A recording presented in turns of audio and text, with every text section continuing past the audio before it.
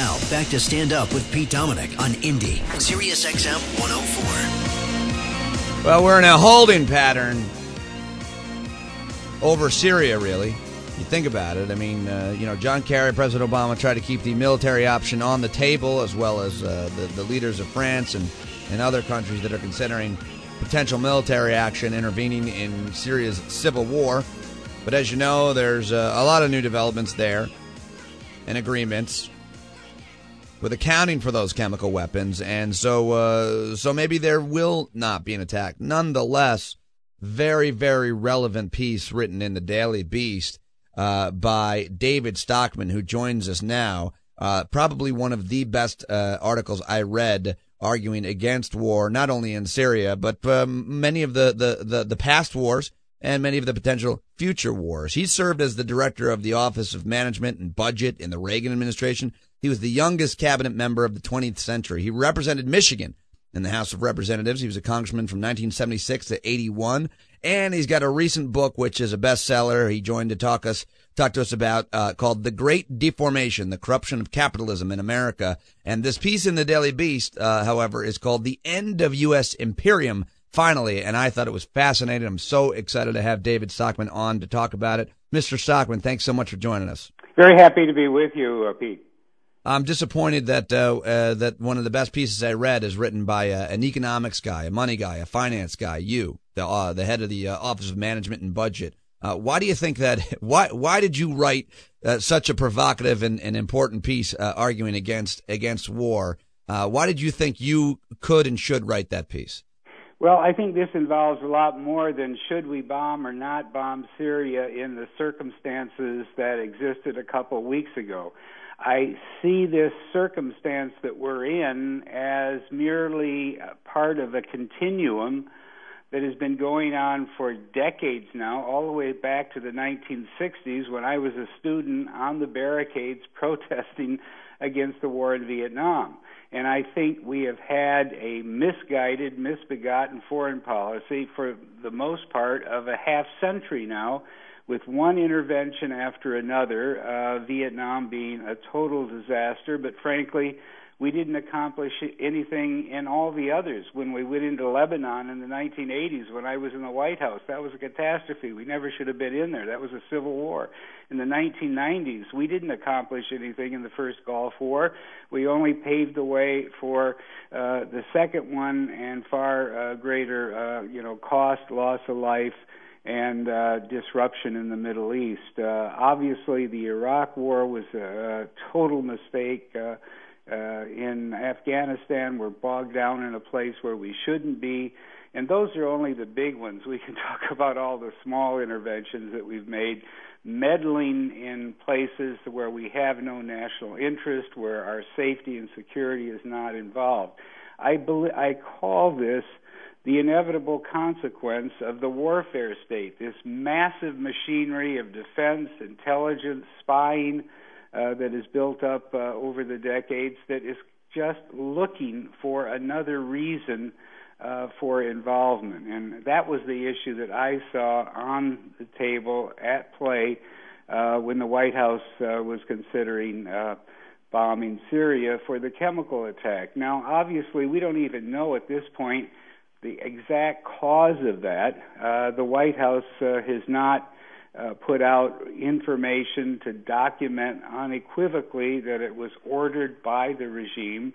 And for us to be stumbling into another war based on a 4-page summary that was made public that says essentially nothing except that we assess this or we assess that, I thought was, on the verge of a real calamity. Fortunately, because the Congress was unwilling to go along, because the public overwhelmingly said no, because the British Parliament drew the line, the war machine has been stopped in its tracks, and I consider this a major turning point, and we'll just have to see where it goes from here. But at least, as we said when I was in the barricades in the 1960s, let's give peace a chance. And maybe peace is finally getting a chance as these negotiations begin to unfold. We're talking to David Stockman. He was the director of the Office of Management and Budget in the Reagan administration. He was a congressman from Michigan. What about the United States intervention in Korea, in Vietnam, and other places more covertly to prevent the spread of communism? You don't think that was something we needed to do at the time? No. Communism was going to collapse on its own weight. Socialism doesn't work. A state-run, centralized, bureaucratically controlled economy sooner or later will fail. That's what the lesson of the Soviet Union was. We didn't defeat the Soviet Union. They went bankrupt. They collapsed under their own bureaucratic weight. So if we go back to the 1960s, what was involved in Vietnam? That was a calamity. At that very time in the 1960s, China was falling apart because Chairman Mao had decided that everybody was going to become a backyard industrialist, and he had ruined the agricultural economy. The Great Leap Forward was a total failure. There was, the greatest starvation in history was occurring that very moment in the mid-60s.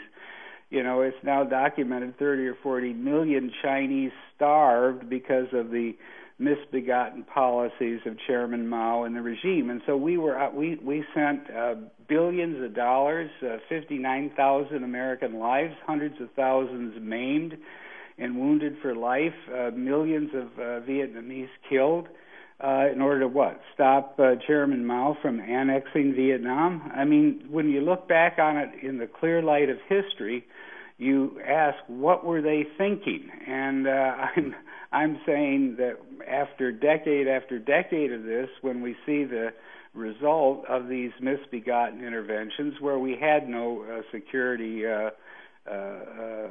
threat involved directly to the United States, we should be learning our lesson and changing our ways. But as long as we have a $650 billion war machine, as long as we have the Beltway in Washington crawling with people who make a living off of intervening and meddling and trying to be the policemen of the world, these policies are unlikely to change. We got fortunate, we got lucky in Syria as a result of a series of unlikely events, Kerry's statement and then the quick response of the Russians.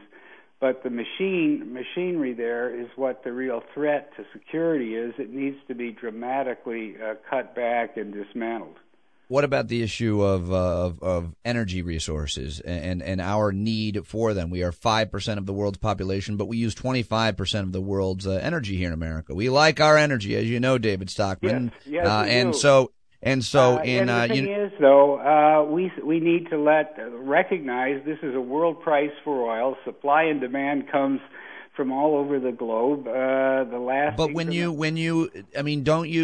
there's unsettling circumstances, when there are issues in these oil providing nations, we have to have deals with the devil like Saudi Arabia, and when Iraq invaded Kuwait, we had to do that because of oil. I dispute that totally. Kuwait wasn't a country; it was an emirate of a few hundred princes who live unbelievably opulent lifestyles for no reason. That little piece of territory was drawn on a map in 1919 by the British Foreign Office. We had no dog in that hunt. At the time Saddam said this is part of Iraq, so be it. As far as I'm concerned, nothing was accomplished. Whoever controls these large reserves sooner or later will produce them because they need the revenue to take care of their own internal economic needs and populations. So the idea that somehow by intervening all over the Persian Gulf, protecting corrupt, dictatorial, authoritarian regimes like Saudi Arabia, that somehow this is necessary in order to, manage the price of oil or protect the short-run economy, I think is totally wrong. So you argue against the spread of communism, and I think you make a great case there. I mean, it didn't happen. Communism fell apart. And then you make the points about Kuwait and oil and interventions there. Right. Interesting points by David Stockman. What about, however, humanitarian interventions? What about Kosovo? That seems to be universally celebrated by both liberals and conservatives. Democrats and Republicans agreed with that intervention during the Clinton administration. But you write something a little bit differently in your piece. Yeah, I mean, that was none of our business either. It wasn't sanctioned by the UN. It was something that Clinton, for reasons that are existent today, the so-called idea of responsibility to protect, plunged into a civil war, and we simply swapped one set of thugs for another. The KLA, so-called, the Kosovo Liberation Army, was essentially ethnic Albanians who were being threatened by the Serbian army. We intervened, and the Serbian army, which was a bunch of thugs and terrorists, was driven out, and the KLA took over, and they were as brutal in taking property and lives and revenge and everything else as the Serbians had been before them. This had been going on for centuries in the Balkans. It's the tragedy of the Balkans. But nothing was accomplished by military intervention that had lasting benefit or that was any of our business in the first place. So what about using military intervention for humanitarian? I'm totally opposed to it. I mean, it's almost a contradiction in terms. You're going to bomb people so that other people aren't killed. Military intervention isn't that surgical, isn't that precise. Once you go down that path, then there's blowback, then there's retaliation, then you have to respond to that. Then there's spillover into the next country, as clearly as evident today in Syria, which is simply a proxy war, if you get into it, involving the whole complex of the Iranian Shia network against the Saudi Sunni Turkey alliance. So, the idea that somehow there's you can use military force surgically to further humanitarian ends, I think is first not demonstrated whatsoever, and second is just another excuse for this great machinery of the war machine in Washington to be activated. Here you have liberal activists activating the war machine. But I say that's ideology. That's not national interest. That's not the security of the American people. And when you look at it, Paul Wolfowitz, who was the neocon advisor to Bush, said, let's have regime change in Iraq for humanitarian purposes. That was no different than Samantha Power, the current UN ambassador, saying, let's go into Syria to protect from the chemical attacks. Neither of those involved our national interest, neither of those occasions.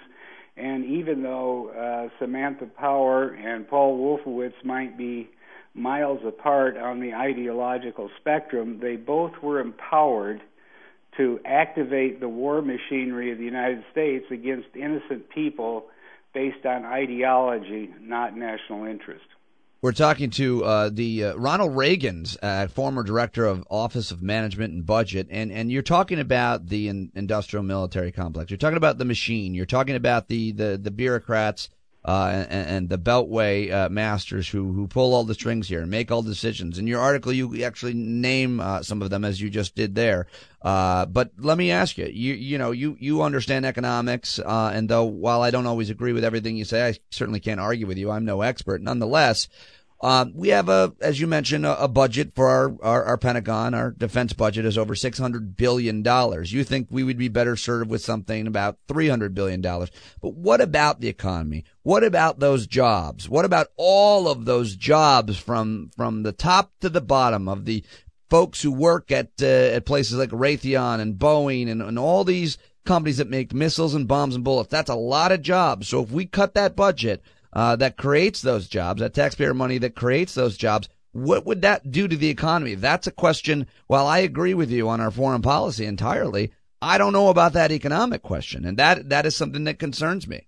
Well, I think it's a good question, but if you look at the fundamental logic, we cannot say that the way to get full employment, the way to get prosperity, is to build the most massive, lethal, destructive war machine imaginable.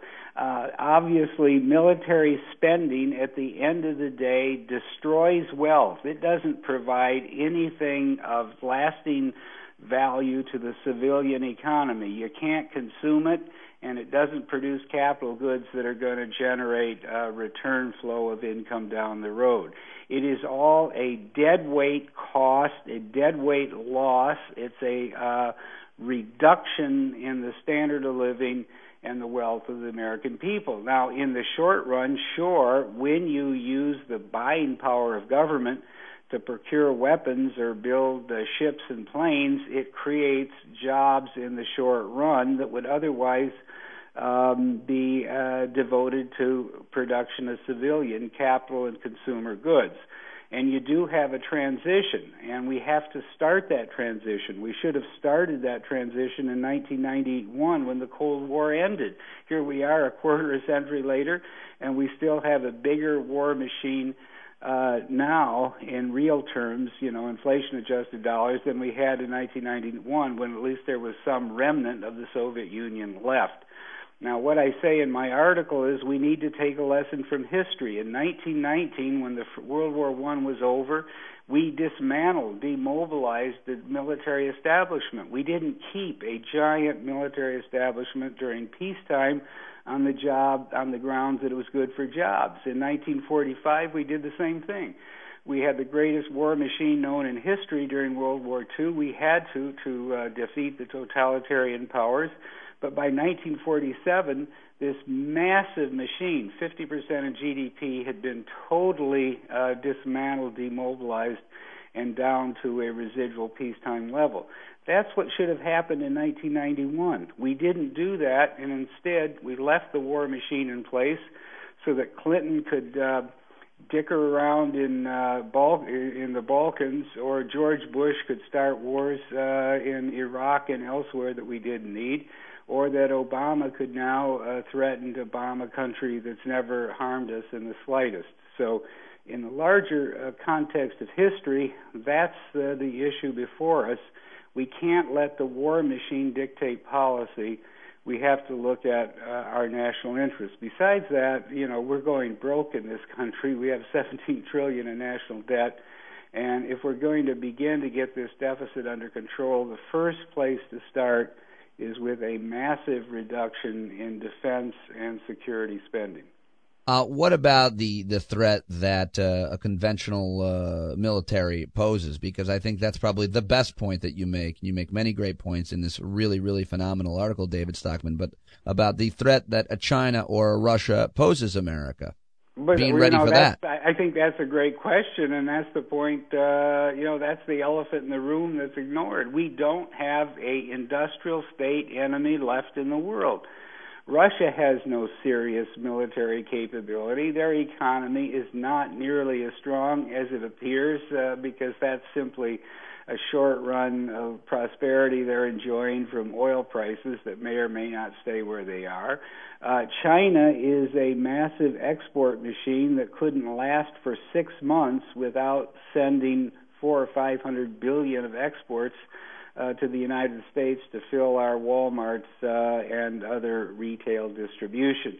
So the idea that we need a vast defense establishment to protect ourselves against China when they would collapse in 6 months if they lost their markets here, or against Russia that is a kleptocracy more interested in stealing from each other and making Mr. Putin even richer than he is just nonsense. And if you don't have an industrial state enemy that can deliver serious military harm to the homeland in America, then why do we have 6,000, 8,000 tanks? Why do we have tens of thousands of attack helicopters and aircraft of one type or another, or this huge Navy with 11 carrier battle groups? None of this really makes sense.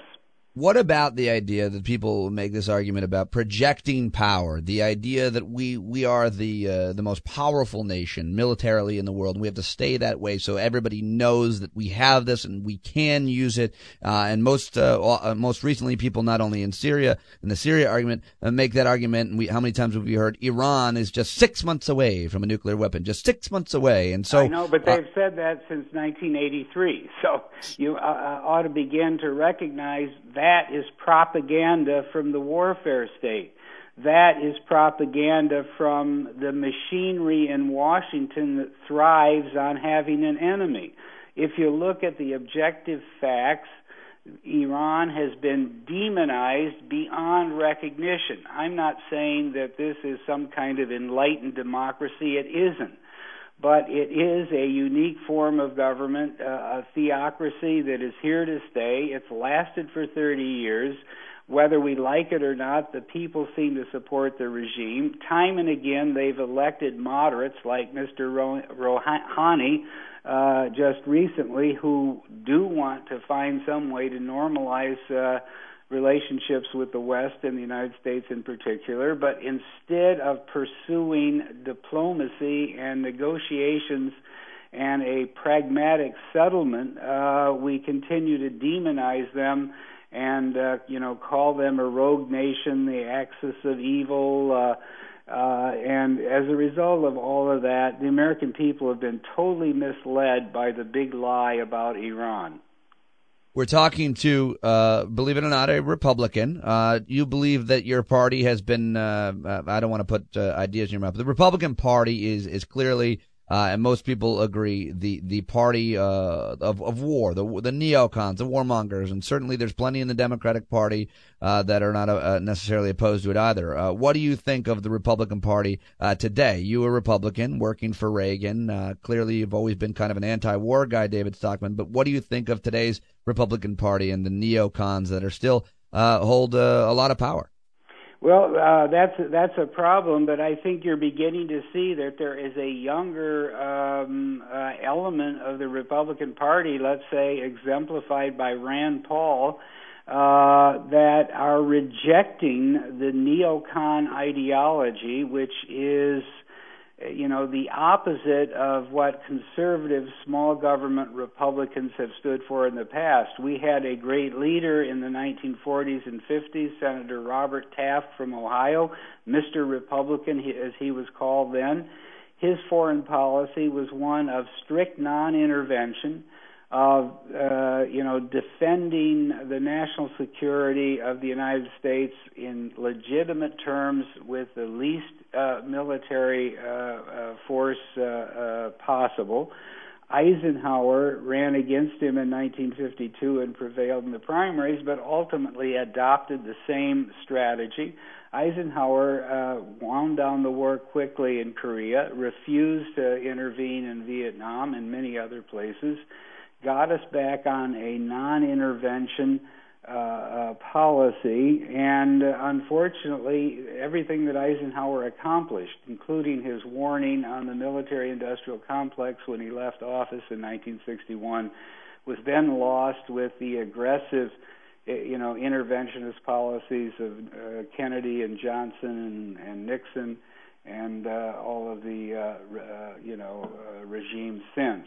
So there is a split in the Republican Party, and it's clear that the neocons have brought the party and the country to ruin, and that maybe at this moment in time, Syria is helping the party to re-examine what it stands for, and maybe it provides an opportunity to get off this kick of militarism, intervention, and imperialism. We're talking to David Stockman. David, I've had this guy calling the program almost every day throughout the serious stuff. Very smart guy, and I want to put him on the air with you to make his point. See if you agree or disagree with Jason in D.C. Jason, try to be succinct. Go ahead. Really simple. David, could you explain to everybody how the use of the petrodollar trade is allowing the United States to run these crazy budgets, and if the United States does not have the world purchasing our energy, how we risk the dollar going down and interest rates going up significantly? Well, I think that's a good point, and that's why our monetary policy has been so misguided for decades now. We're driving interest rates artificially down. We're printing money, buying bonds at the Fed like there's no tomorrow. All of this has been designed to kind of stimulate a phony prosperity in the United States and make it possible for our economy to function at a higher level than it's really capable of. So the weak dollar is one of the reasons that keeps the oil price high. It really accomplishes nothing that's sustainable in the long run, and it's just part of the whole complex of policy errors that we've been making for several decades. Well, let me ask you about the while I've got you, of course. Thank you, Jason, about the controversy about who's going to be the next chairman of the Fed. I know you've been very critical of the institution in general. What do you think about? Obviously, we're not getting rid of the Federal Reserve. What do you think? Who do you think should be running it? Well, all of the candidates, now that Summers is out, it's probably going to be Janet Yellen. She's been a Fed player for decades now. They're all in the same group think that if we keep interest rates at zero, if we massively intervene in the financial markets and buy bonds at $80 billion a month, that somehow we're helping the economy. I think that's totally disproven. We're 5 years into this now.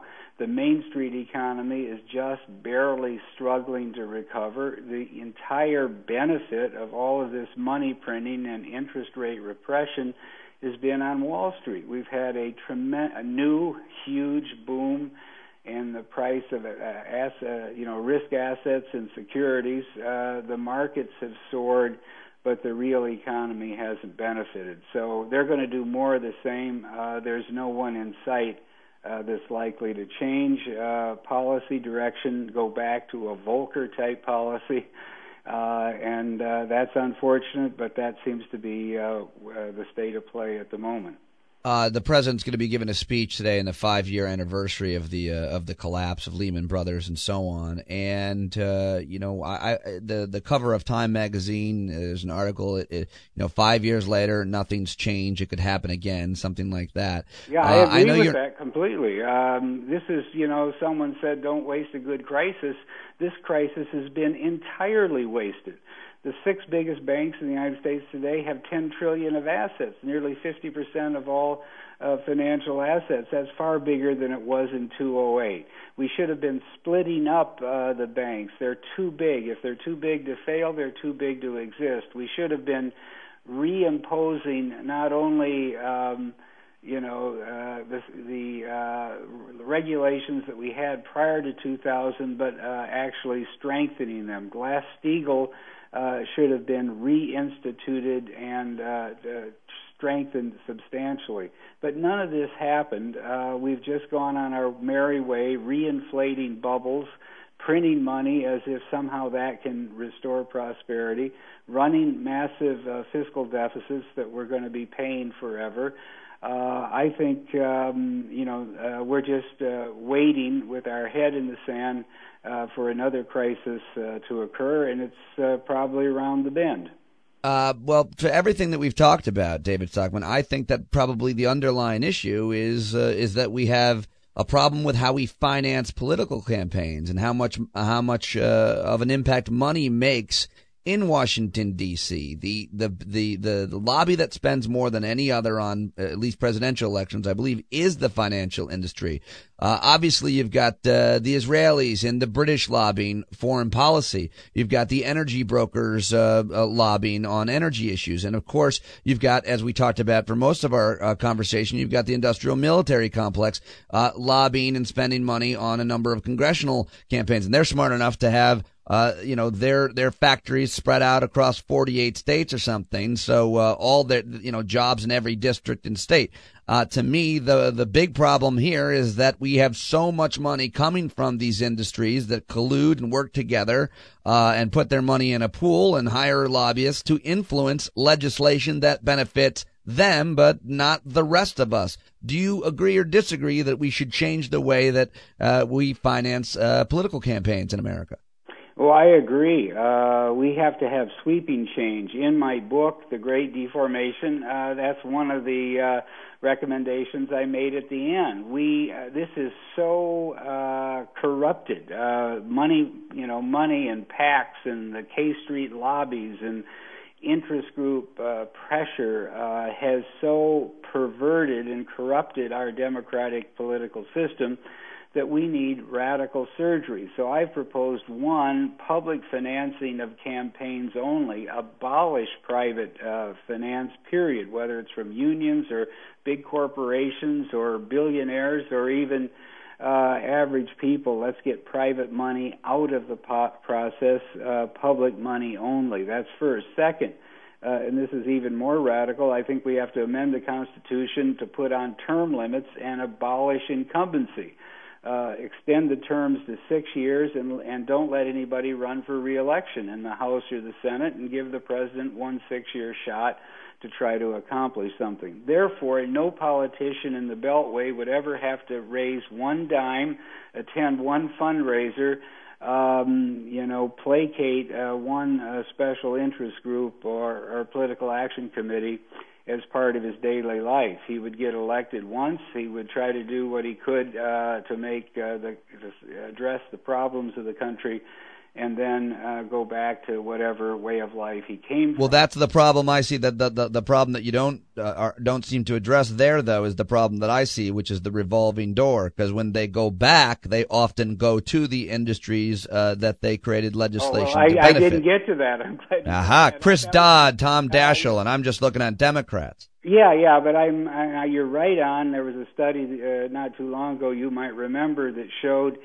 that 180 former staffers of the Senate Finance Committee, and this was based on the last 10 years, are now registered tax lobbyists in Washington. 180 people that represented the tax writing committee of the U.S. Senate, who were the key staffers. So that kind of is what you're talking about. How do you prevent that, though? I mean, I don't know how you can tell someone you can't go get it. Yeah, the third element in my reform package, which again is utopian, but it shows you how far gone the system is, would be to proscribe anyone from lobbying who ever was on the payroll, either as an elected member of Congress or on the staff.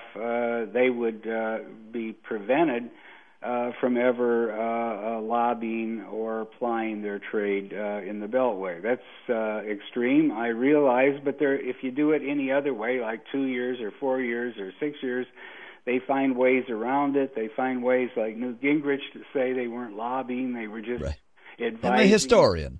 Yeah, so just, they were a historian for Freddie Mac or whatever.